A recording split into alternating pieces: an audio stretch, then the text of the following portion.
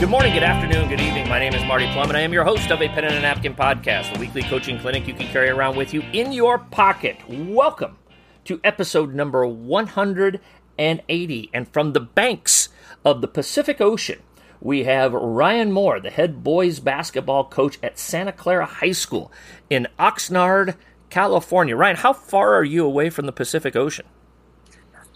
We like to say we're about a 9-iron away from the ocean. We can feel the ocean breeze every day. We can't quite see it from the steps of the gym, but if it takes us longer than 5 minutes to get there, there's been about 3 traffic accidents on our way. Yeah, my family and I took big family vacation last summer to Los Angeles, and we spent 5 or 6 days out in that area. We didn't get as far north as Oxnard. We did go up the PCH, and we ate at a really fancy I will never pay that much money ever again in the rest of my life for a meal. But, you know, we were like, hey, we're only going to be here once with our whole family. Let's do it right. If we're going to, go big or go home type of a thing. So I looking at the map, I think I got about halfway to Oxnard from the northern part of Los Angeles, that area there. So I was within a stone's throw of where you're at about 10, 11 months ago. Yep, we were just driving down PCH for a tournament last weekend in the team van with our team, and our guys were pointing out all those fancy restaurants down the way. I said, man, you guys better start saving now if you want to. They were talking about homecoming and prom and this, that. I said, you better start saving now. So I'm sure that was built into the vacation budget. Yeah. I had to sell a little bit of plasma to pay for it. I'm going to be honest with you. Sure.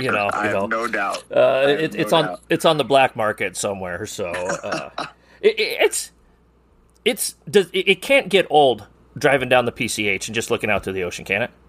There are several things in coaching that can frustrate you on a daily basis. New things pop up, but driving down PCH is definitely a mental cleanse at times, just to relax. Reminder that there's a bigger picture out there, and it's never bad watching the sunset over the Pacific Ocean. Yeah, as Vanilla Ice once said, do you have your rag top down so your hair can blow? I said goodbye to my hair years ago, probably because I was listening to too much Vanilla Ice and shaving lines in the side of my head in junior high, against my parents' wishes. But it's definitely a scene up and down PCH. It is. It's a very interesting place. So, all right, enough with kayak.com reviews here. So let's jump into the episode. Before we get into the episode, of course, we want to thank our founding sponsor, Cossack Chiropractic, located at 144th and Maple here in Omaha, Nebraska, which is very similar to the PCH and scenery and feel and all of that stuff. Coaches, if you are in the Omaha area and if you or any of your athletes are having any balance, neck, or spinal issues, have them go see Dr. Kevin or Dr. Heidi. Check out their practice at Cossack, K-O-S-A-K, Chiro.com. Follow us on Twitter at A Pen and a Napkin. We try to put out daily coaching tidbits on the Twitter handle, so be sure to follow us there. If you're listening, go to iTunes, download, rate, review, subscribe. It has been a very good summer so far, and we've got a lot more stuff planned. But subscribe, give us 5-star reviews. Please help us out. The more you do that, the higher we go in the ratings. When people look up Coaching Basketball Podcast, they find A Pen and a Napkin a lot faster when they do that. So, and of course, questions, comments, suggestions, ideas, email me at penandanapkin@gmail.com. Go check out penandanapkin.com. We've got thousands of pages of resources on the website. So many good things. We've got the Pen and a Napkin University video library. We've got the program vision booklet. We've got a lot of things available. Merchandise. Buy some A Pen and a Napkin merchandise. All of those good things there. So, Coach Moore, it is a Friday afternoon. It is the day after the draft. It's almost Friday afternoon where I'm at. You're Friday morning, still there in California. So just really happy to have you on the podcast, man, and really excited to connect with you. Really appreciate you being on. I'm glad to be here. I appreciate you reaching out.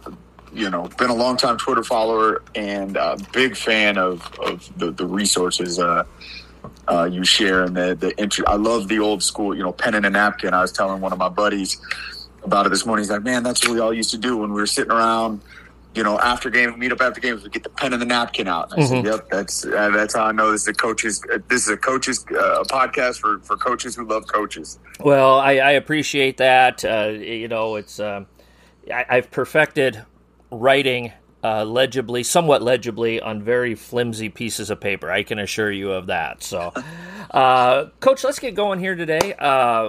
Oxnard, California is a long way from Omaha, Nebraska, excuse me. But it's awesome to hook up with you. Let's just start the way that we normally start here. Tell us about your coaching journey, and how you have stepped up to the helm at Santa Clara High School there in Oxnard. Man, it's a twisting road as most coaches as we advance, have been on. I started out working at Calabasas High School as an assistant, 22, 23 years old, done working for okay, hold on right there. I have to ask, and it's embarrassing to say, were there any Kardashian sightings? You know what? I do have a funny story about that, about the Kardashians. When I was an assistant at Oaks Christian High School, we were actually playing Buckley High School, who was then coached by a good friend of mine, Mike Hamilton. And, filling out the score. My job as the assistant coach to fill out the scorebook before the game in a tournament. And I see number one, I still have the scorebook to this day. I see number one, R. Kardashian, in the scorebook for the other team. And I go, Mike, is that OJ's lawyer's kid? And Mike and I were young, single guys at the time. And Mike goes, yeah, and he's the calm one of the bunch. So I said, what are you talking about? He goes, man, those sisters are, and they are, I don't remember the exact word he used, but inferred that they enjoyed attention and enjoyed the limelight. Gotcha. Long before they had the world's attention on them. See, I hadn't picked up on that since then, but I'm glad you made us aware of that. So, all right. So, hey, jump back in here. I had to ask the question. So, no, that's fair. So, I was working for Russell White, who is very highly regarded out here on the West Coast. But I was working for Russell at a time where he was younger. He was just starting out as a head coach, trying to build the Calabasas program, which under a few head coaches since then is still one of the more respected programs and high achieving programs in our area. But Russell really helped. Russell built that program from 0 wins the year before he got there to contending for section titles, and being there at a pivotal time and getting to see how a program started, trial and error, and all that was great for me, and was lucky enough to move on to Oaks Christian, which is more known as a national football powerhouse out here, nationwide, and was an assistant coach, and our head coach had some issues, and they let him go mid-season, and was the interim head coach at 24 years old. Not much older than the guys I was coaching, definitely not much more mature than the guys I was coaching at the time.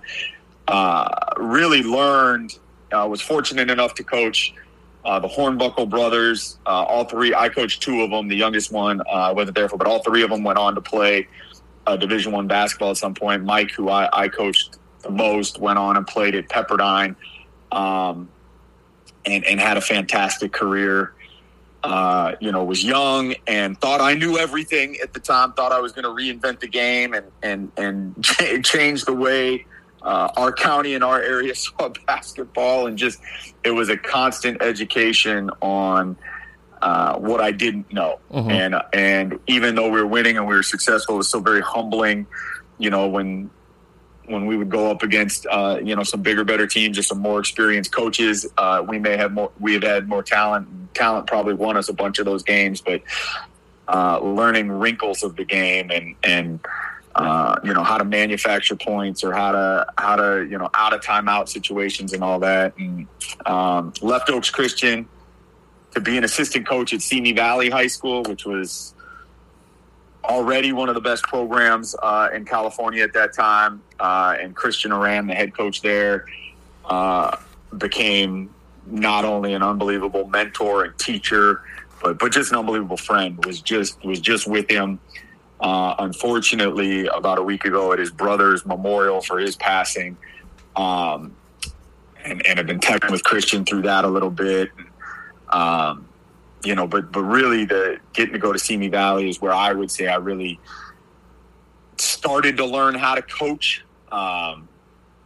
And Christian brought me into every phase of the program, from fundraising to summer camp to, scouting, in-game management, how to run a tournament, how to hire a staff, how to help your staff improve. And Christian was just an unbelievable resource. We had some unbelievable players there at the time, in little old Simi Valley High School, where when we get around and talk about the good old days like we did a week or so ago, we beat the brakes off some guys that are in the NBA now, just because Christian did such a wonderful job continuing to build on the culture that the coaches before him, but the belief and the intensity that our guys played with was I haven't seen it before, and I haven't seen it since.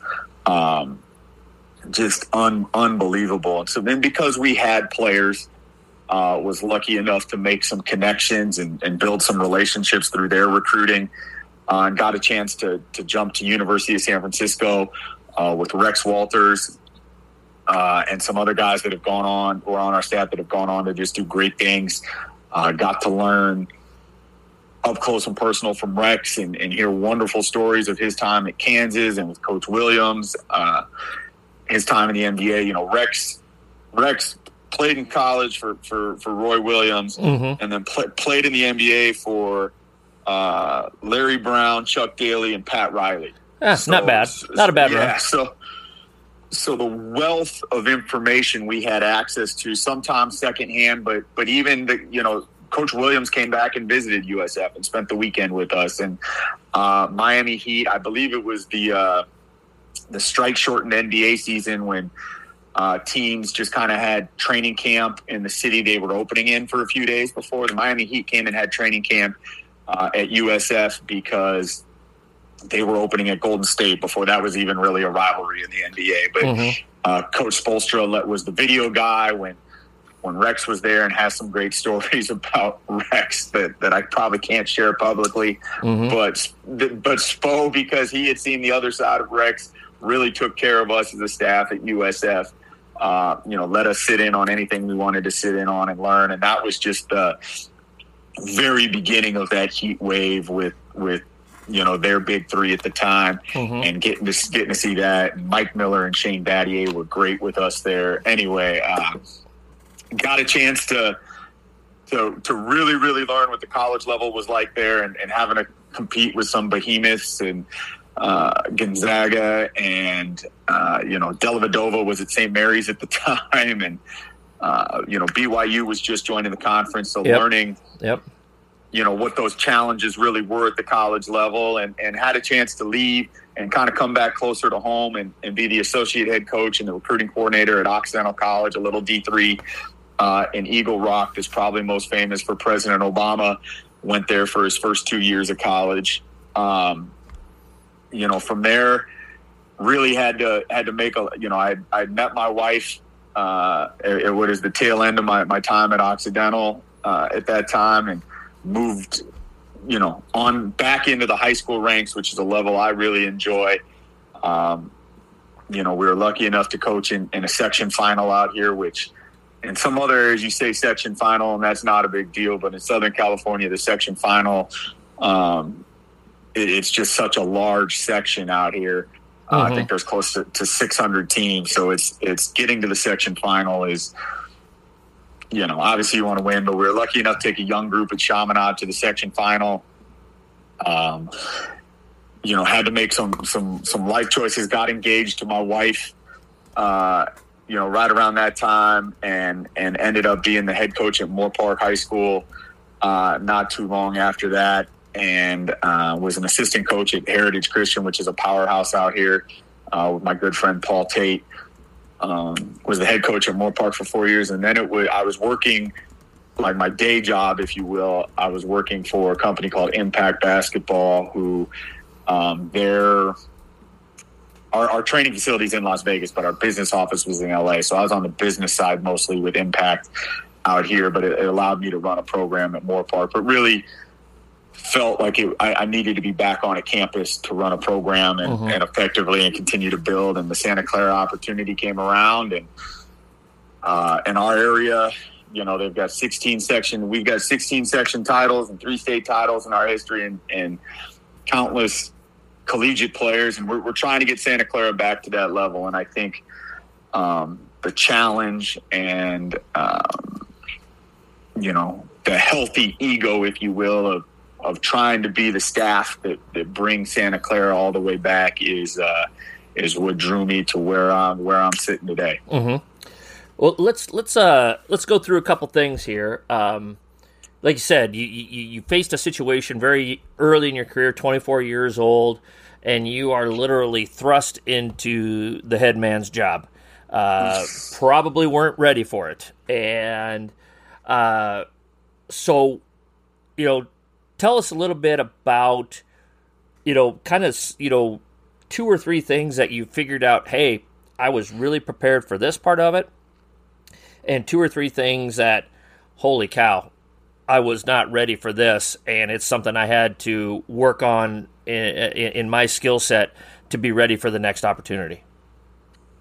I think I think there's a cross section of those for me. Really, I think one of the things I was good at and I was prepared for, and part of it was my age. So I listened to similar music at the time. There wasn't a huge social media presence at the time, but I could relate to guys talking. I think it was MySpace at the time. I could speak their language, if you will.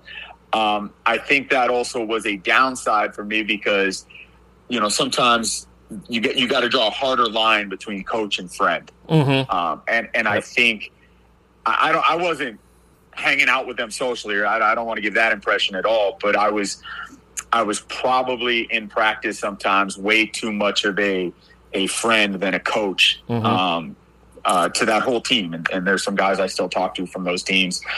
I think one of the things I was ready for was, love them up, coach them up, and was able to demand maximum effort and get our guys to play really hard. But I think I overestimated how far that could get you. I was a terrible X and O's coach at that time. Absolute. And I don't know that I'm any good now, but I don't think I really knew a whole lot of X and O's at that time, or especially counters, or how to play chess with it and run a play in the first quarter so you can get the counter in the second quarter or later in the game. I was just a terrible X and O's coach and thought, go. You just got to play harder. Any mistake, I thought it was because we didn't play hard enough. It was a lot of rah-rah and probably not enough substance at that time. What's maybe the, as you move forward from it, what's the number one thing that you took from being put into that situation? There was a lot. Man, kids are resilient, number one, because that was a tough situation for them. At that time, coach was the only coach in school history at that point. And the school was still relatively young. But the seniors we had been, they were the first graduating senior class in the history of the school. Second. But they played every varsity game in program history at that point. So if you love kids and you give them a forum and you get an appropriate forum and all that they'll respond, and they're resilient, and they want to prove they can respond. That they're not going to lay down and not compete. And there is some pride in what they'd accomplished and what we continue to accomplish. I think another big thing I learned is that sometimes you've got to make tough decisions with kids you love because they make a bad decision. We had some kids, 2 starters I'll just never forget. And Oaks Christian is a pretty affluent school, and we have at Oaks Christian we had something called Ski Week, where the school took it's almost like a modified spring break, if you will, earlier in the second semester. and families would take off and go skiing. Well, it's right in the middle of league basketball play, getting ready for the playoffs. And I told our guys, like, you can't go on ski week. Like, I don't know what to tell you. Like, we just can't. We can't have guys missing for a week if we do what we want to do. Yeah. And we had 2 guys that said they weren't going and went anyway. And so having to, and I love them both. They were great kids. They just kind of made a immature decision, and working through that and having to, hold the line on discipline, just to continue to build a culture of accountability and all the buzz phrases that coaches are going to use on stuff like that. But, if we were going to move forward and progress, we couldn't turn a blind eye to stuff like that. Yep. Same kind of questions, but your situation at the Division I level. So, like I said, in a short amount of time, within a few years, you go from interim high school coach to you're at a Division I level with a guy that's been with, all the names that you rattled off there: Larry Brown, Pat Riley, Roy Williams, so forth and so on. And it was just 1 year at San Francisco, right? Correct. Yeah. So what are some big takeaways that you took from that that situation, and why was that so invaluable to you? I was waiting for like the secret handshake the whole time. Like what don't I know? And I'm not saying I know everything. I don't mean to give that inference, but like what working for guys like Russell White and Christian Rand in Southern California, I had access to. I mean, I'd worked with the Pump Brothers and coached with them, and worked in their office and just had access to but I was waiting for like, okay, what are we going to do in practice that I've never seen before? I mean, I'd gone and watched college practices and studied and gone to coaching clinics and, and really what I took from Rex was we were doing shell drill every day with Rex. We were playing cutthroat every day with Rex. All the same stuff we did at Simi Valley. Now there's different teaching points and there's different emphasis and there's, but the emphasis on fundamentals and the basics is ultimately what's important. And, Rex got that. What Rex doesn't get enough credit for as a head coach, and I'll say this till the day I die, was USF had shut down the program not too long before he got there. I mean, it was still in recent memory. Yep. And so battling back on all that, Rex got that team to 20. We had the first 20-win season in like 30 years at USF.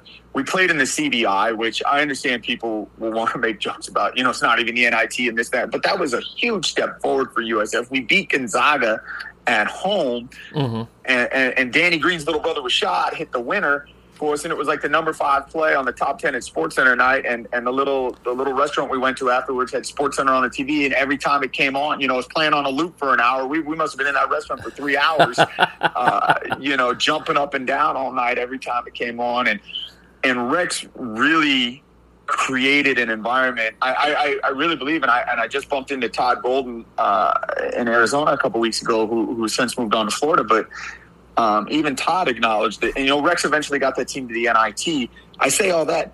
The stuff we were working on, I don't want to say it was the same, but the blueprint had a ton of similarities to successful high school programs. And that was almost like a big relief for me. Like, okay, do we have to get better players? Yes. Is there an element to recruiting against elite high majors that's totally different? Yes, all that stuff is totally different. But on court and X and O's, a lot more similarities than I was anticipating. I was thinking I was braced for like the X and O's to be a completely different language, and it was a lot of similarities. Coaches are absolutely loving our taking over a new program booklet. As many of you know, I spent 2 years outside of coaching, and during that time, I hung a note card in my workspace at school that said, "Strip the house down to the studs." I took that time to really rethink and reorganize my thoughts on what it takes to run a transformational program. As I prepared for the possibility of coaching again, I organized these thoughts into this 96-page booklet. How much do I trust this booklet? I used this booklet as I went on interviews to help sell myself and my vision for what my new program would look like. If I'm using it to sell myself, why wouldn't I recommend it to you, my listeners? This booklet will help you look at any part of your program, no matter what stage you're at in your program, and help improve it in some way. It's all yours for only $15, which includes shipping and handling. For more information, email me at apenandanapkin@gmail.com.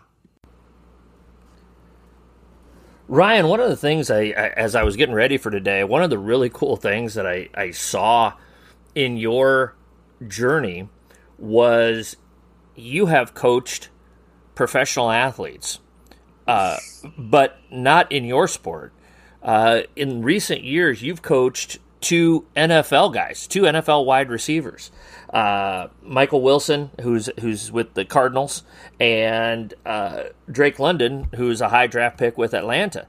And I thought, man, that is, you're fortunate enough to coach. You are extremely lucky to coach one NFL guy in your coaching career as a high school coach.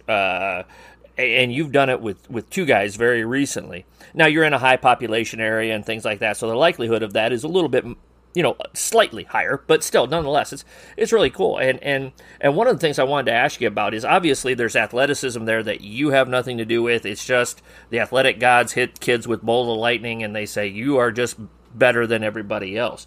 But at the same time, there's things that go into the coaching with it. And one of the things I wanted to ask you about is how do you coach kids whose motor and drive matches that high level athleticism? I mean, you're talking the best of the best of the best to even be considered for that level. What was it like? And again, you weren't coaching them in their main sport, but they had to be invested in what they were doing. So just tell us a little bit about what you observed by coaching these two kids that are now cashing checks on Sunday afternoons. Well, I got to stick up for my guy Drake here, because he always gets offended when people refer to basketball as not his main sport. I am of the mindset and of the firm belief, and I have been in dumb Twitter fights over it. On just how talented a basketball player Drake was. And I'm sure they were both tremendous basketball players. I'm not not taking anything away from that. I know you're not. Yeah. I know you're not. You're 100% right, and he chose the right path to make a lot of money for he and his family and to succeed. Absolutely. But Drake in high school would always be offended, and his parents were adamant that he had not chosen which one was going to be the priority in college. And it led to some really interesting conversations with recruiters. Mike was a little bit different. Mike, football was very clearly first. And they share a ton in common in terms of work ethic, personality, demeanor, character. All that is just off the charts. But where Mike was a little bit different, Mike wanted to be, an ultimate competitor just like Drake did. But Mike came into my office when we were talking, and he said, look, I'm either going to Stanford or Notre Dame for football, whichever one offers first. And this is when he's a sophomore in high school. Whichever one offers first, coach, that's where I'm going.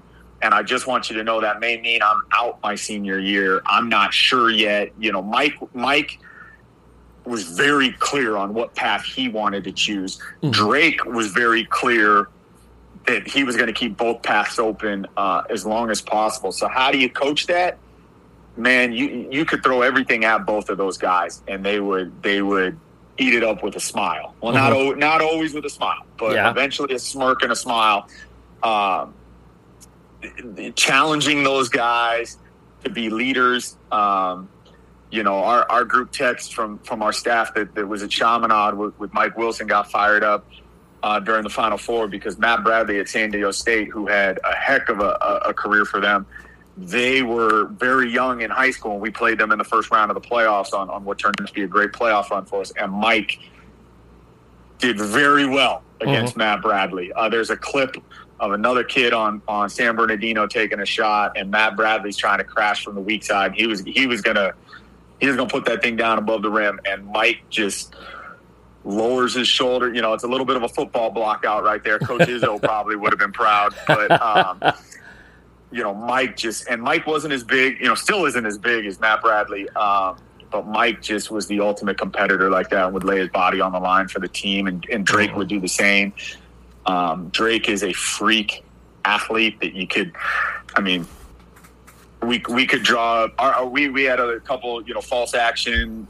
Teams would try to zone us and gimmick it and some false action, backdoor lobs to Drake, and our one guy couldn't throw that pass too high. I mean, one time I thought that thing was going above the backboard the way he threw it, and Drake went up and got it. And that was just Drake. Drake would dive on the floor. He led our team in charges that year too. Oh, wow. Drawn, not given. But that was just Drake. I mean, he could jump out of the gym and he'd lay his body on the line, even with a full ride scholarship to SC to play football, already a done deal. He's out there mixing it up. He wasn't saving himself or doing the I can't get hurt routine that so many guys do these days. Yeah. You talking about that lob pass, and you thought it was too high, and you still got it. That sounds a lot like the way people used to describe my game back in the late 80s and early 90s. So it was a Nerf hoop, but we're not going to get into details. So if you've got to put your hand on the ceiling and brace for impact, you're among the elite on the Nerf level for sure. Exactly. So let's talk about your current gig. Santa Clara, powerhouse. We talked about this before. I'm going to nail this here. Legendary coach Lou Cianovich. Absolutely. Nailed it. Yes. All right. Over 800 wins, 40-plus years at the school. Highly successful. You're coming in here. It's a bit of a rebuild. It's a bit of a rebuild at a program that has expectations. So lay out the blueprint here, Ryan. As you're stepping into here in the first year or two, what have you been focusing on? As you step into it, what do you see as the 2 or 3 most important things that you think you need to do as the head coach of this program to try to get it back to where it once was? I think number one is, and I think, I keep talking about X and O's, and that's great, but we all know, the cliche, it's the Jimmys and Joes, and you got to get players, and you got to do it the right way. Got to attract talent, and I think that's one of the things Coach C was so masterful at, was that Santa Clara was a destination for people at the time. And he had, I grew up about 40 minutes south of Santa Clara, and I knew who Santa Clara was. We played them at my high school in summer leagues all the time. Mm-hmm. When I started coaching at Oaks Christian, we were in the same league as Santa Clara. Coach C had just retired, but he was still a massive presence on that campus and at games. And we got to make Santa Clara a destination. And I think the number one way to do that, I think at any level I've ever been at, your best recruiters are your current players. If they don't always have to be happy in terms of, hey, today was the most fun practice we ever had. But if they understand the purpose and they understand the vision and they understand why they're being challenged, that attitude is even just gonna spread naturally through the community. And I think we need to get back to Santa Clara being a destination, being a crown jewel of our community. We have a wonderful administration who has a clear vision and a commitment to that, and they support us, bringing in families and young men who are on mission for the school and for the program. I think that's incredibly important when you attract talent. I don't know how it is all over the country, but I know from what I see on social media, it mirrors what's going on in Southern California. You get a lot of what I call athletic mercenaries that, they'll transfer 3, 4, 5 times. They don't really give a rip about the mission of the school. They just want the best financial deal at various private schools and try to play each private school against each other. And so we really try to stay out of that, and find people that believe in what we're trying to do, believe in our current players, believe in the school, believe in our administration, believe in our coaching staff, and believe in their future teammates that they're about to join. So I think that's number one, is attract talent, make it a destination again. I think 2, we need to get back to scheduling like Coach C did, and we run a Thanksgiving tournament out here that's named after him, and I think that's getting us back. We've got some super high-end teams in Southern California coming in this year to play, and Coach C, played anyone, anytime, anywhere, and that was another reason why they were able to attract talent, because while being a smaller Catholic school, they were playing large public schools, Yep. all throughout preseason tournaments and non-league games and all that. So attracting talent, getting back to scheduling, and three, just playing with pride. And I think our group this year really did that. I don't mean to say they didn't. We had some great young men that really started playing with pride in the program again. And we were short-staffed a little bit at times. Our leading, our sophomore who averaged a double-double, his appendix burst with 2 weeks ago in the year. We didn't have much depth to overcome it, and so it's kind of things were just starting to get where we could make a little bit of a push to get into the postseason. We just didn't have the depth to overcome that, but our guys played incredibly hard down the stretch for each other, and I think that enables us to go back to the first point in terms of making it a destination where people want to be. I think that resonates with people when they see kids play that way.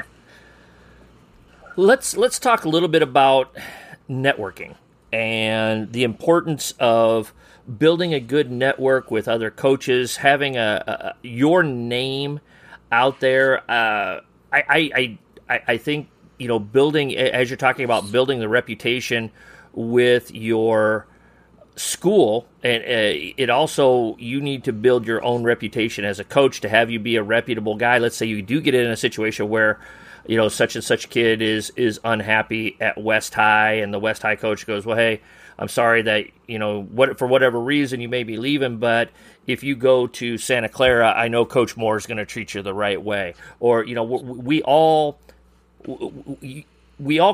can't fly solo on any of this stuff. It's important to have that network, to have people to lean on, so forth and so on. Just tell us, what you've done to build your network, why it's so important to you. I think one of the great things was like I said, when I worked for Christian Rand at Simi Valley and we had players, obviously that brings coaches into the gym, but Christian was the kind of head coach that never cared about his name being in the headline or him being the center of attention. So when college coaches would come into the gym, he'd make sure he introduced me. So I got to meet guys, at various stages in their career. Some guys I call friends now. That's the first time I met Rex was, coming through the Simi High gym. And got to know him through the process. And I think one of the things is building genuine relationships, because everybody, I was just texting with Rex and another buddy from our staff the other day, and, we're all at different points in our career now, but it's easy to text Rex when he's the head coach at USF and all that. And he's an assistant in the NBA now, which is an unbelievable job, but sure. He's not on the headlines. There's not, social media, and just building genuine relationships with guys that come through, making sure you keep up with their teams. When you have conversations, at least know something that's going on with their team, so you're not just talking about yourself and your team the whole time. I think that's one of my pet peeves, when you bump into guys and you get their resume from the last time you saw them till now. And so genuine relationship, even if it's just shooting a text after you see it on the, if you're watching film at night or you're getting done after a game and you see the ticker, on ESPN that somebody got a big win, shooting a text and letting them know you're rooting for them, or a tough loss.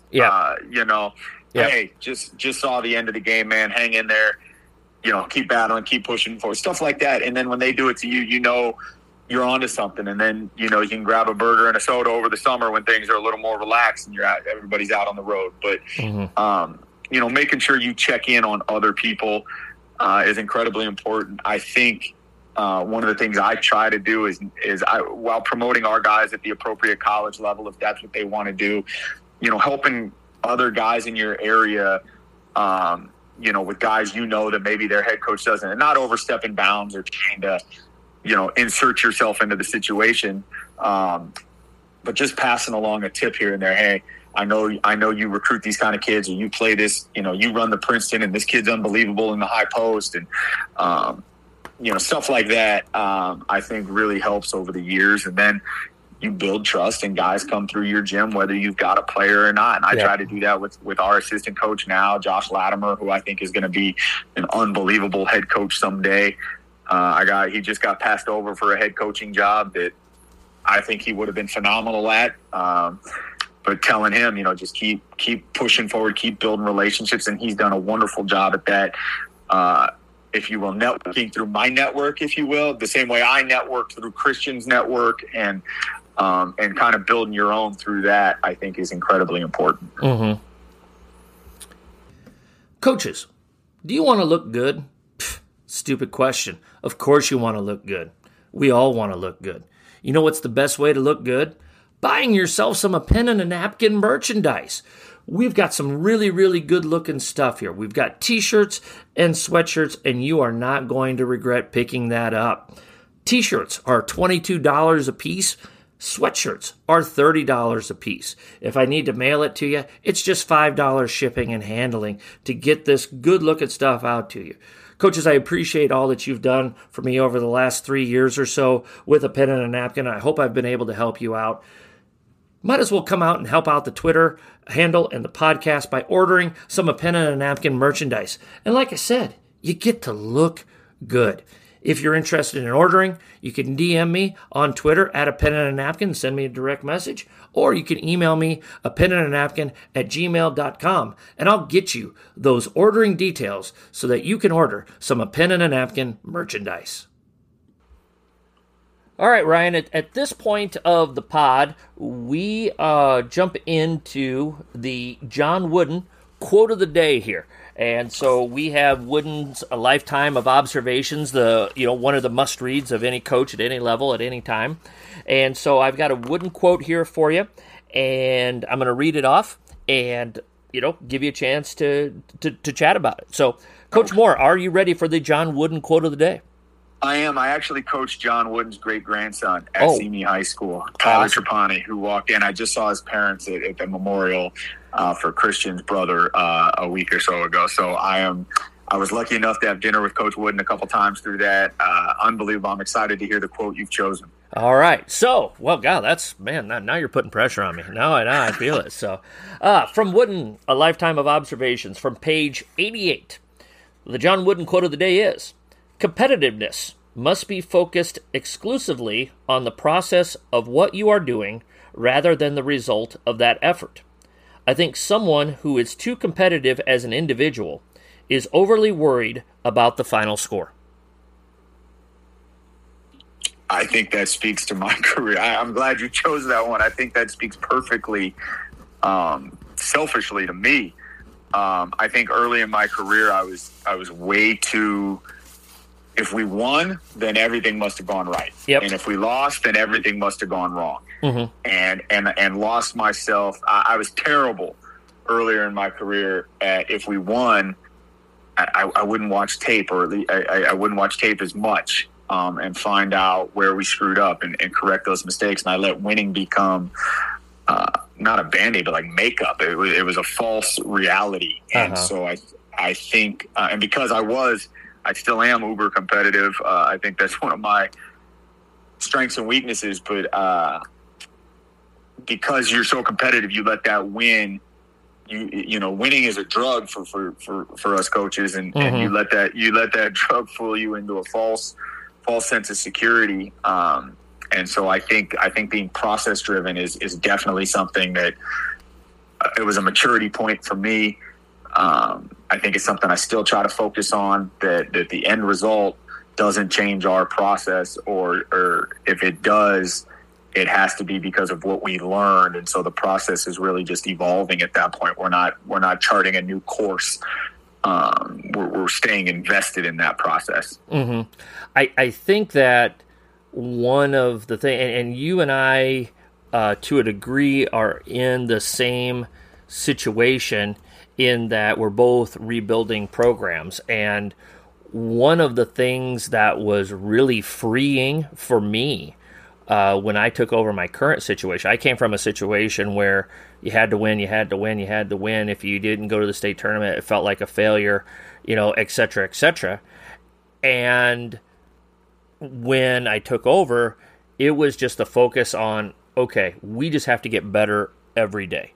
And absolutely not worrying about the winning and the losing, because there was not a huge expectation of winning and losing. We just wanted to make progress. We just wanted to get better, setting championship standards, establishing a championship culture, etc. And it was even yesterday we were at a team camp. It's playing up to the standard. The scoreboard doesn't matter. It's playing up to the standard of how we want to play, one possession at a time.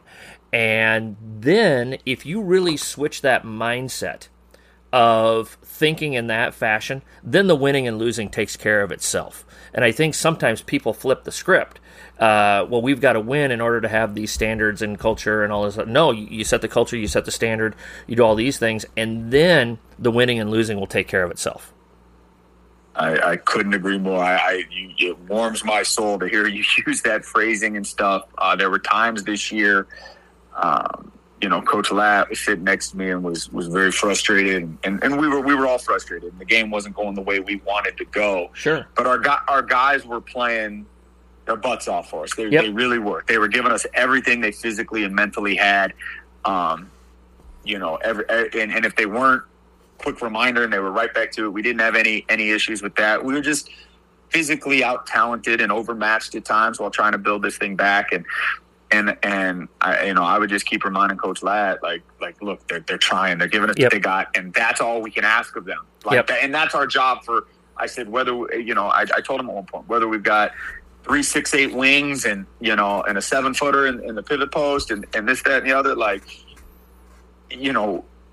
we're going to have to demand the same level of excellence when we get to that level someday, and the same level of effort from those guys. These guys are giving us maximum effort. We're young and we're inexperienced, and we've got 2 seniors out there that have some experience that are just dying on the vine, if you will. They were giving us everything they had. We didn't have a lot of firepower around them at times, and staying involved and invested, like you said, the standard has got to be the standard. Mm-hmm.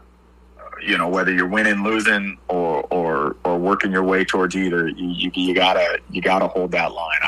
I firmly believe that as well. Well, and you were talking about, and again, you're in a highly suburban area. You're in a high population area, and you're talking about attracting kids to help with the rebuild and that type of thing. You attract those kids by holding high standards, because high standard people, what's the old Kobe quote? And I apologize, you being an LA guy, that I'm going to butcher a Kobe quote, but something along the lines of, highly motivated people don't have a lot of patience for people who don't want to work hard, who don't have a motor, whatever Kobe said in that regard. Absolutely. And when you are trying to reach that level, you first have to establish that this is going to be the level. We may not be winning, but we are not going to accept anything less than this. And then when you establish that and you implement that and you continually emphasize it, and like you said, I love the phrase you use there, when you hold the line on those things, when you're challenged by it, when it gets hard, then you're going to bring in the people that really have the physical talent along with the character and the work ethic that are going to bring those two things together, that we all know that's what you need to be successful. Yeah, it's not one or the other. It's no, like you were talking about with Rex, it's no magical formula. It's no secret handshake. We all need the same thing. But you draw that in by doing that from the get-go. Yeah, and I'm glad you brought Rex back in there. That's one of the things I really was so impressed with.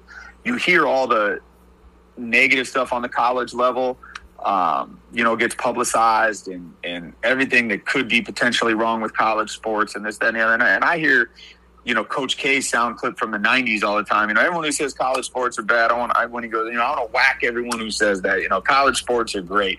And that was so refreshing to me, is that Rex held our guys accountable. Mm-hmm. And he held that line. And so if you can do it at that level, trying to beat St. Mary's and Gonzaga and all that, we can do it at Santa Clara High School. And, we've met with some families this year, and their kids are talented. There's no doubt about it. But it's just some of the questions.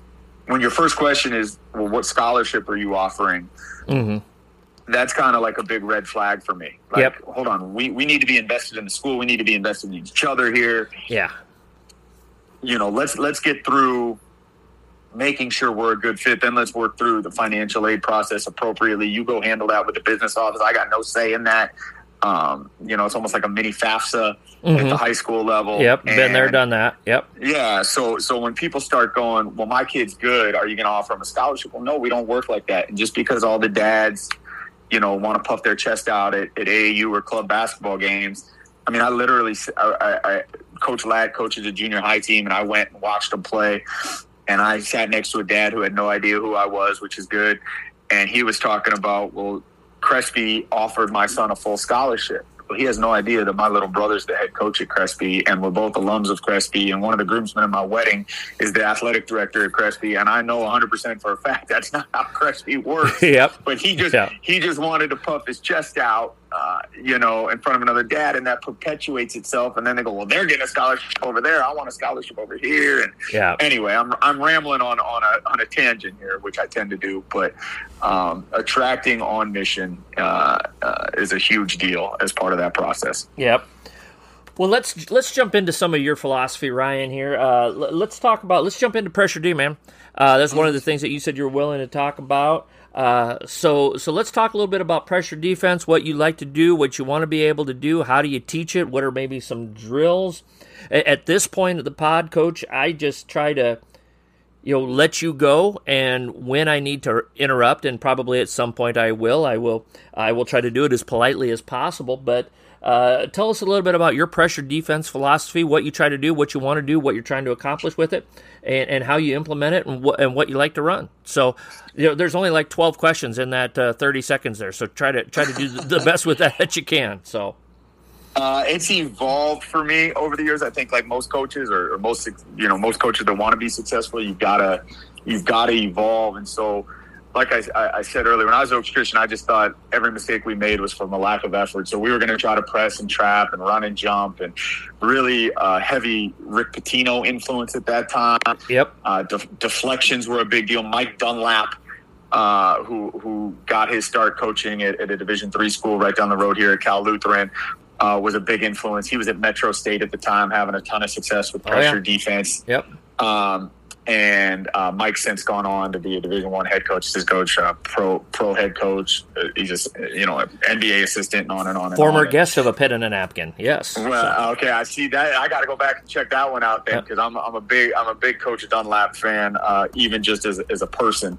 But so really, at a young age, understanding the effort it took to play that style for 32 minutes in high school, and the conditioning it took was a big part of that. As I got to Simi Valley and started to evolve as a coach a lot more, I was lucky enough that Simi Valley had always had size before I got there. I mean, they had 7-footers, 6'8", 6'9" guys all going to Division I schools over the years. And kind of going into my second year there, sitting next to Christian at the championship basketball clinic, everybody calls a Nike clinic out in Las Vegas, that Ed Janka, who Yep. unfortunately just passed away, put together for years. But we're sitting up in the top of the stands, and I said, well, I kind of ran a 1-3. Christian's going, we don't have any size. I don't think we're going to be able to just sit back and, force one tough shot, and we're going to clean it up and get out and go. He said, what are we going to do? I said, well, we kind of ran a 1-3-1 trap at Oaks, that helped us create some possessions and this, that, and the other. And Christian goes, yeah, we need to create more possessions. He goes, a couple of years ago, we got our butts kicked in the state playoffs by Clovis West and Vance. And he goes, we had dudes, but they just kept running waves at us. He goes, maybe we'll go see what Vance does.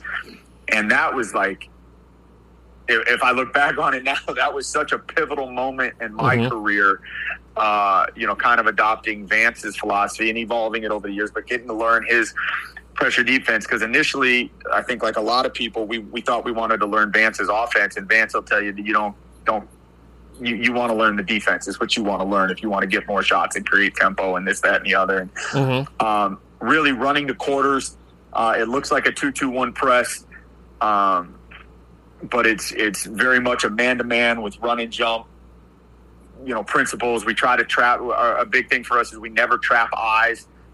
We don't want the trap to come from the front. We want the trap to come from the back. We don't want to see it coming, and then making sure our guys, never trap eyes and don't play backwards, play forwards is a big thing for us. I tell guys all the time, I'd rather have you make a mistake going a million miles per hour forward than standing there flat-footed, guessing, getting caught in a 2-on-1. I say, go for the steal.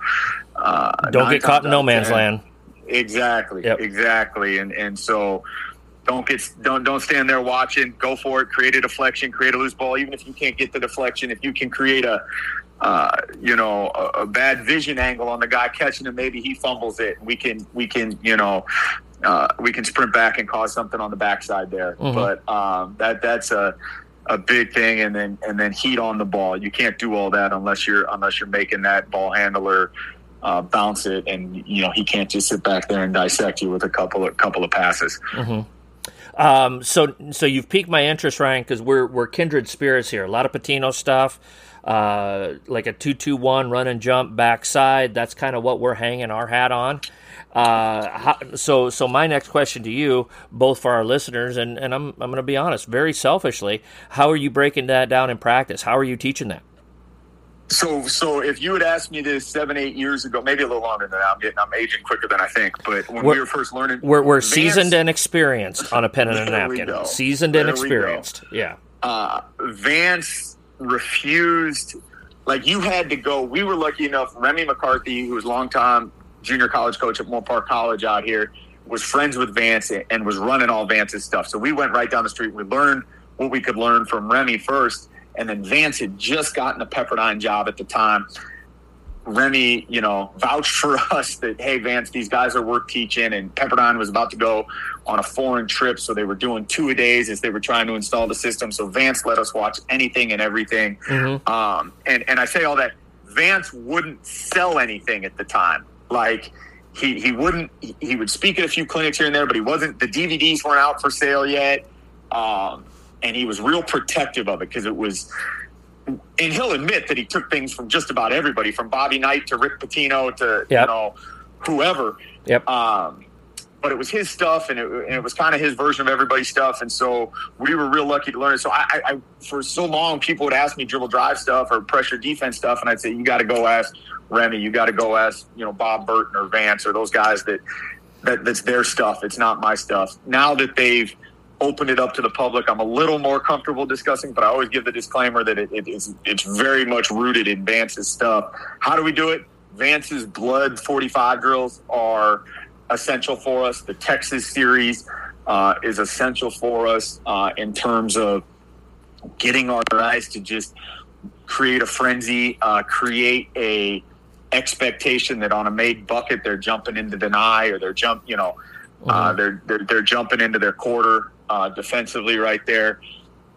And then building the press through the Texas series, I think has been incredibly successful for us. We have 2-hour practices, and, Vance has access to his guys. It seems like 12 hours a day at the high school level, being back at Clovis from a buddy of mine. His son plays for him right now. So I just talked to him yesterday, and he's like, yeah, they shoot free throws every day at lunch, and they come in zero period and they lift, and then they've got shooting after school, and then practice starts. And I'm like, well, that's all great. So I got to pick and choose a little bit of what we can actually do. I wish we had the infrastructure that Clovis West has for boys basketball, but I'm happy with what we got. But that Blood series is essential for doing it. I think I saw, at one point, the first time when Vance sold the DVDs for the first time with the championship basketball products or whatever. Mm-hmm. I think within a month it was the highest selling in history at that point, only because it had been kept a secret for so long. And I think people finally wanted to see, what were the ingredients that went into the final recipe. And so I can't. The best teams I've coached, when we get into practice, they know, it's not just an hour fall workout or something. We're getting closer to the regular season, and we're starting to mirror real practices and this, that, and the other. And they know the Blood series is coming up. I mean, the best teams I've ever coached are like frothing at the mouth to compete and just get ready to go. And it just builds such an intensity in your group when it resonates with them. that I think it not only allows you to teach your defensive principles, but it allows you to teach that, that like early in my career where that effort is just so paramount to everything. Now you get to marry that to the X and O's and the execution of how to harness that effort. Mm-hmm. Well, let's piggyback on that. If you're pressuring and looking to attack and you're running and jumping and doing those type of things, obviously you want to play at a high pace. You want possessions, tips, runouts, make the game fast. And to piggyback on that, let's jump on another topic that you were willing to talk about, which is your transition offensive philosophy. So same type of thing, Ryan. What are you looking for there when it comes to tips, run out, or once you get that run out, or God forbid, it's like I joke with our girls. At some point, girls, somebody might score on us, so we've got to figure out what we're going to do after they score on us. So what are you doing there in your transition offensive philosophy? What are you teaching? What are you doing to drill it, et cetera, et cetera? I think the biggest thing we do is we try to run on makes, and unfortunately, there were too many makes we were trying to run on this year. I hear you, brother. I hear you. I think Kevin Love has set an outstanding, the modern day Wes Unseld in terms of outlet passes. Yep. But if you go watch Kevin Love from high school to UCLA to anywhere in the pros, he's so great at understanding who's open, where they're trying to get it, but he gets that 1 foot down and can fire a pass. Now against pressure and at the high school level, you're going to have to get set and all that. 1 foot may not be the best way to get out of bounds sometimes, but we really teach our point guard to get his butt to the sideline in a hurry and get that ball on a curl up the floor. And it's because my references are becoming like what you call seasoned these days. But I think Jay Williams, when he was at Duke, did such an outstanding job getting that ball on a curl. Yep. And so our first thing is we want to get that ball on a curl, and the first thing we want him to do is make sure he's catching with his head up, because if that wing is open, we want that thing flying up the floor, up the wing, and if that wing's not open, then picking point of attack and going from there and getting getting a rim runner out in front. I think incredibly important to make the defense honor the paint, which opens up the pass up the wing. I think the rim sprinter is it's a lost art at the lower level, if you will, at our level at high school sometimes. Mm-hmm. But we've seen a bunch of guys at the highest levels make a ton of money being a rim sprinter and a rebounder. I think Clint Capella, one of the more famous recent ones, made himself a ton of money in the pros doing that. Bam is a little more skilled, but as a rim sprinter, stretches their defense, the defense, and makes them honor the paint so you can get it up the wing. Mm-hmm. I think making sure old school Dwight Howard, when he was motivated to get there, he could wreak havoc on that rim run. Yep. Yes, and we stress dribble efficiency with our guys, and we do that in every drill. We try to limit dribbles, and then we're at the point now. I'm proud of our guys at Santa Clara where I don't have to say when we're running certain things like, hey, you got to get there in one dribble. They just know, especially if we're doing 2-on-0, 3-on-0 building stuff. It may take two in a game because you get bumped or whatever, but we're gonna perfect it off one here. So what being dribble efficient really looks like. And if you throw it up the wing and then that guy takes 3 dribbles to go 6-7 feet, I think you've really compromised the early intensity of the break at that point. And so you've got to, we keep talking about rewarding the effort, hit the rim sprinter, don't take 3 dribbles. We got it out of the rim and up the floor in 2-3 seconds. That doesn't, now you can't double that time, if you will, with the ball in your hands. Quick, efficient decisions, finding guys. We show guys all the rotations in the offense. And one of our younger guys last year, when we were showing it to him, we're walking through, he literally, and we joke about it now, he literally used the phrase, he said, "Coach, I'm flabbergasted. Like, this stuff is open." And I said, "Yeah, but it's not open if you do it slow. And I'm not telling you it's easy to find these guys. Like, you got to cut hard. You got to move hard. You got to drive it hard and to create these openings." Mm-hmm. And on and on and on. And they joke with him about using the word flabbergasted still to this day. But really trying to get your point. I think it starts with your inbounder and your point guard understanding that if we're going to run this offense and take some of these shots, we're going to have to get more possessions. And a lot of that starts on the defensive end, but it starts with the pace you're willing to inflict. And then sometimes when we knew we were going to be out talented this year on paper, one of the points we stress is, look, the harder you go at them on offense, the more you make them defend side to side, the more you make them sprint back, you're cutting their legs out on the offensive end. Mm-hmm. And we're gonna try to be in better shape than them and attack that. So physically, when their game starts wearing on all of us, that we're not giving out mentally too. And I said, maybe we can make them miss a couple of shots here and there because their legs are giving out a little earlier than usual. So, you know, one of the things that I'm hearing without you saying it, Ryan, is coaching the mentality of playing really, really hard and really, really fast. Like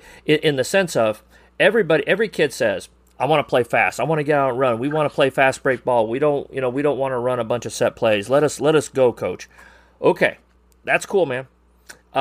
Here's what you're going to have to do, and here's how we're going to have to practice, and here's how hard you're going to have to work to let me give you the freedom to do that when we get into a competition, when they turn the lights on and we pull the bleachers out. Are you willing to do that?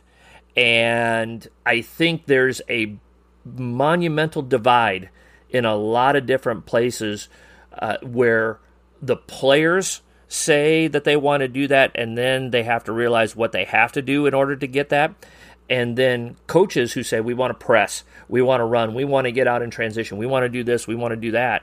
But then the commitment level you have to it in order to make it happen is also a pretty big divide. And, you know, how stubborn do you have to be? You got to be a little bit stubborn, a little bit crazy to do this. So I think we're both a little bit stubborn, a little bit crazy, Ryan. I don't know. Maybe I'm reading in between the lines here a little bit too much. Well, it's funny. My wife and I, God love her, and she's earned her place in heaven tenfold already by dealing with me the last 7 years here. But she and I were joking about who was more stubborn the other day. And it was towards the end of the evening, and we were getting the boys ready for bed, and we normally FaceTime with my mom, and she goes, ask your mom. And my mom loves my wife, and she's a sweetheart, and this, that, and the other. And I said, Mom, who do you think is more stubborn, me or Elizabeth? And my mom laughed, and I said, I didn't know it was so funny. She looked at me, she said, Ryan, you're the most stubborn person I've ever met in my 70 years on this planet. And so I agree with you 1,000% that you've got to be, you can't let up. It goes back to the standard and holding the line. And our conditioning is what it is, and our lifting is what it is. And the way we practice is what it is, because it all builds into letting you succeed when the lights come on, if you will. And, my dear friend Ryan Bradshaw, who we were assistants at Simi Valley together, he grew up at Simi Valley High. He was a ball boy when his dad was the coach.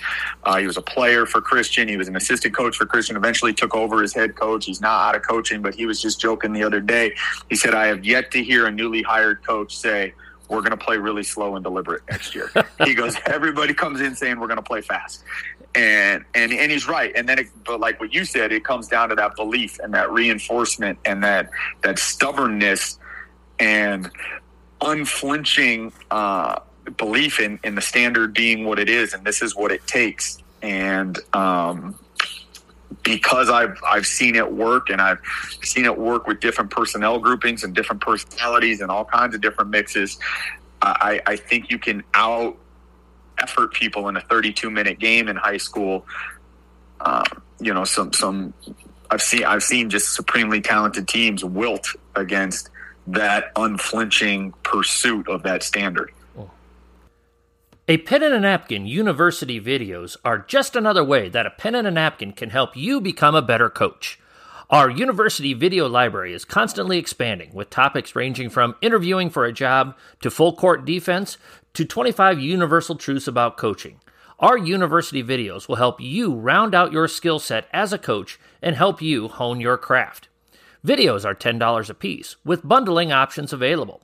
To order, you can DM me on Twitter, send me an email at apenandanapkin@gmail.com, or order from our website, apenandanapkin.com.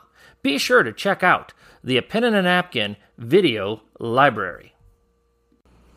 That's kind of funny that you tell the stubborn story. My wife has accused me of being a little bit stubborn, and I think I've told this story on the pod before, but I've told her, I'm not stubborn. I'm more than willing to admit when I am wrong, but if I think I'm right, I'm right. But if I'm wrong, I will really admit that I'm wrong. So I don't really consider that to be stubborn. And my wife said, well, you think you're right a lot of the time. And I was like, yeah, maybe I am guilty of that a little bit. I don't know. We are definitely kindred spirits in that regard, my brother. So, hey, let's bring it home on this one here, Coach. I tell you what, I'm going to give you the chance. I'm going to give you 3 topics. You tell me which one you want to wrap up on. Scouting, player development, or culture. I think we've kind of talked about culture a little bit. So let's go scouting or player development. Which one you want to talk about? Let's do player development. All right. Tell us what you're doing there to develop players there at Santa Clara, what you've learned over the years, what are the important skills to teach, what are some things that you do to break that down.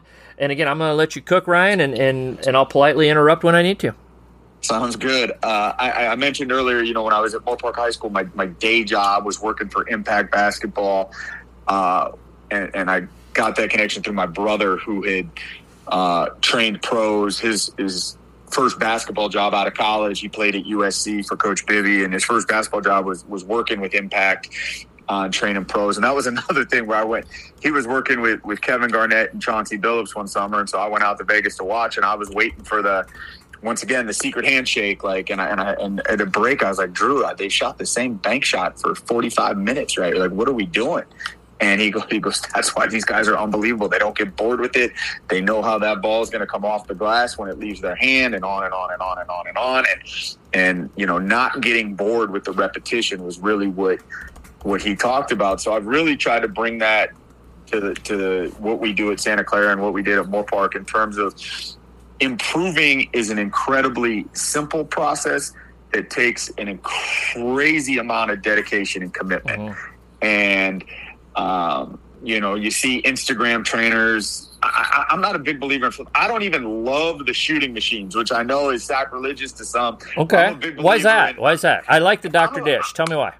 I don't mind them. I'm a big believer. Make a friend and get a basketball and learn to work with your teammate. Get a rebounder, get a passer. Agreed. Yep. And especially in this day and age where they're so programmed to stare down at their phone and not connect, I'm even more. Now, I do think there's value in the shooting machines, but that was my original reluctance. That was like just get in the gym with a buddy and connect with a teammate. And some of my best friends to this day are teammates that we just knew we could sneak into the gym and get shots up. But so I think that incredibly simple process is I'm not a big believer in, you got to pick up this cone and put it back down. And I'm sure that has value, and I'm sure that's helped people somewhere. That's yep. Our approach is, I think one of the great quotes I heard recently, and maybe it's been around much longer, is we got to get, I think Frank Martin said it on Twitter. I think he was one of them that said, we got a generation of guys that are great against cones and not against bones. And love it. That's great. We try to introduce, we do a lot of 1-on-0, 2-on-0, 3-on-0. And then, we don't really like dummy defense. Like we'll tell if we're trying to work on something offensively, like bump them, hit them, and then you're worried about establishing bad defensive habits, and this, that, and the other. So you freak out and go the other way. But, we really try to keep it simple. We want you to be able to hit shots off the catch. We want your footwork to be proper off the catch. We want you, to be, like I mentioned earlier, dribble efficient. I say all the time, when they pay you like James Harden, you can dribble like James Harden. And, and James was a heck of a high school player in Southern California that didn't dribble nearly as much in high school. Yep. And so really teaching our guys to be efficient, translating that into our style of play. Vance was huge, just one strong move. You don't get 3 in and outs and 3 through the legs and a couple behind the backs to figure out where you're going. You got to pick a hip and attack it and go and create an angle. And if you create a little bit of help, boom, move it. You've done your job. If no help comes and you can finish one-on-one, great.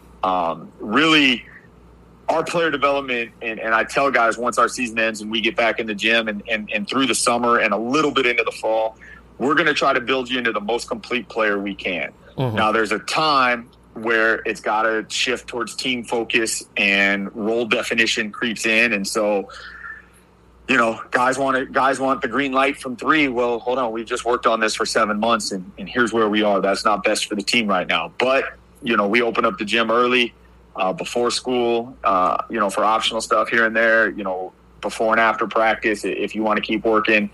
I think our player development centers on the simple, for lack of a better phrase.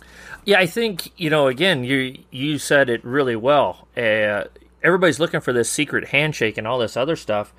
You can do all these different cone things and whatever it may be, and thinking outside the box, but if you can't make a layup, let's just make layups first. Let's make layups 99% of the time, and then let's graduate to something else. Let's make a good crossover dribble that doesn't get ripped 99% of the time, and then let's graduate on to something else.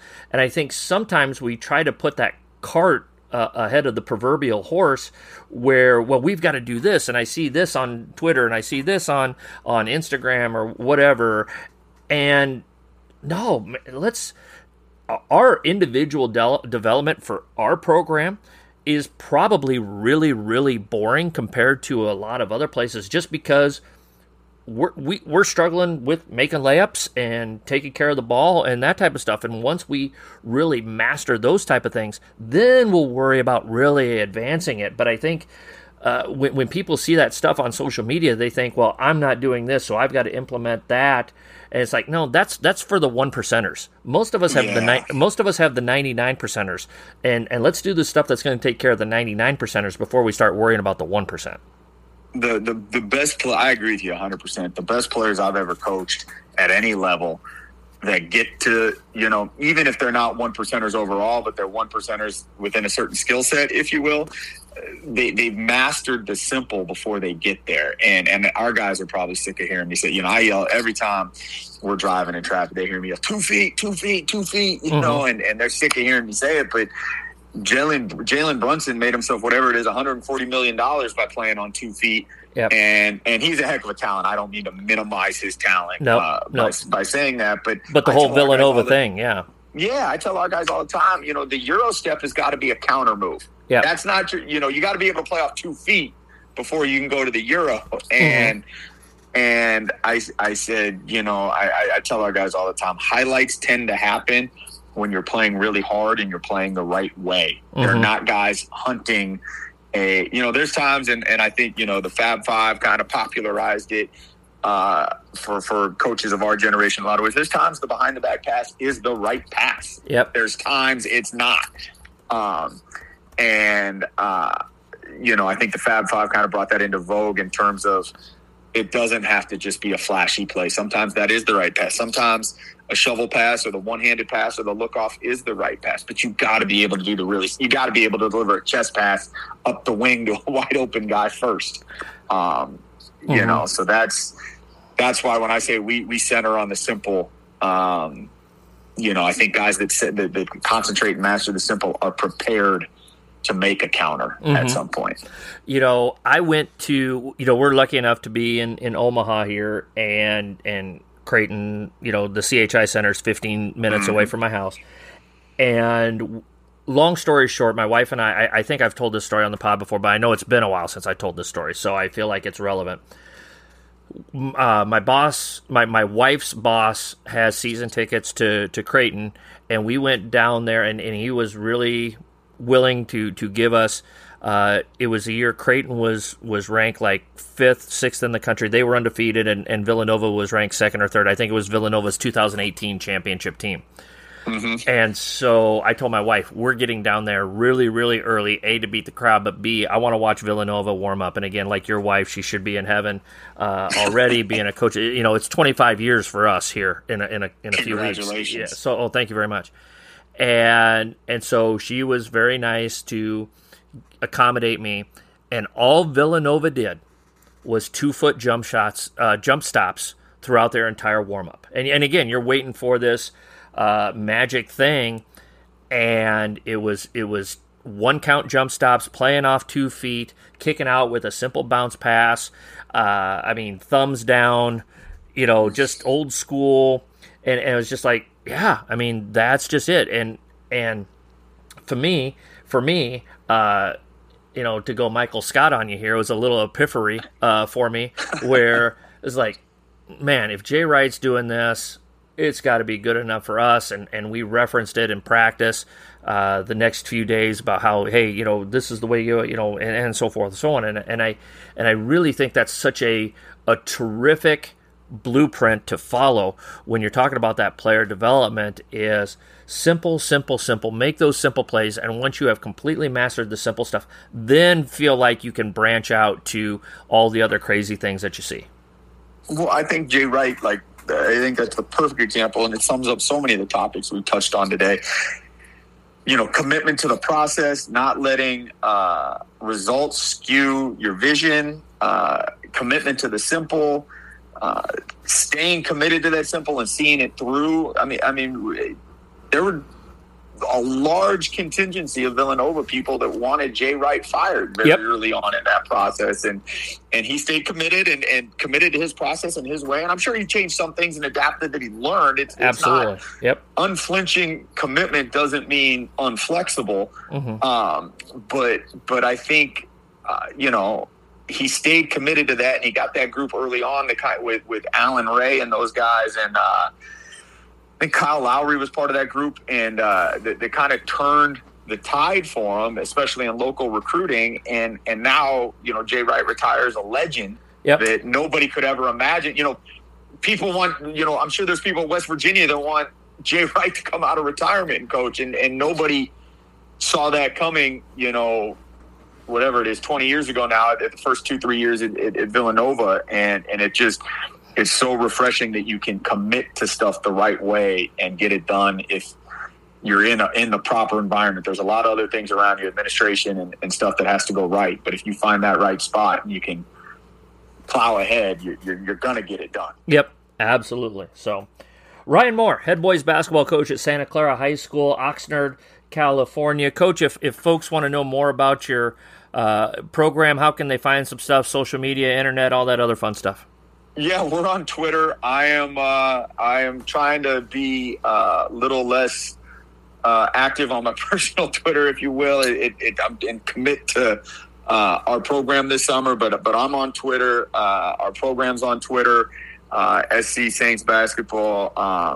We're on Instagram. I'm not embracing the TikTok scene for high school basketball just yet.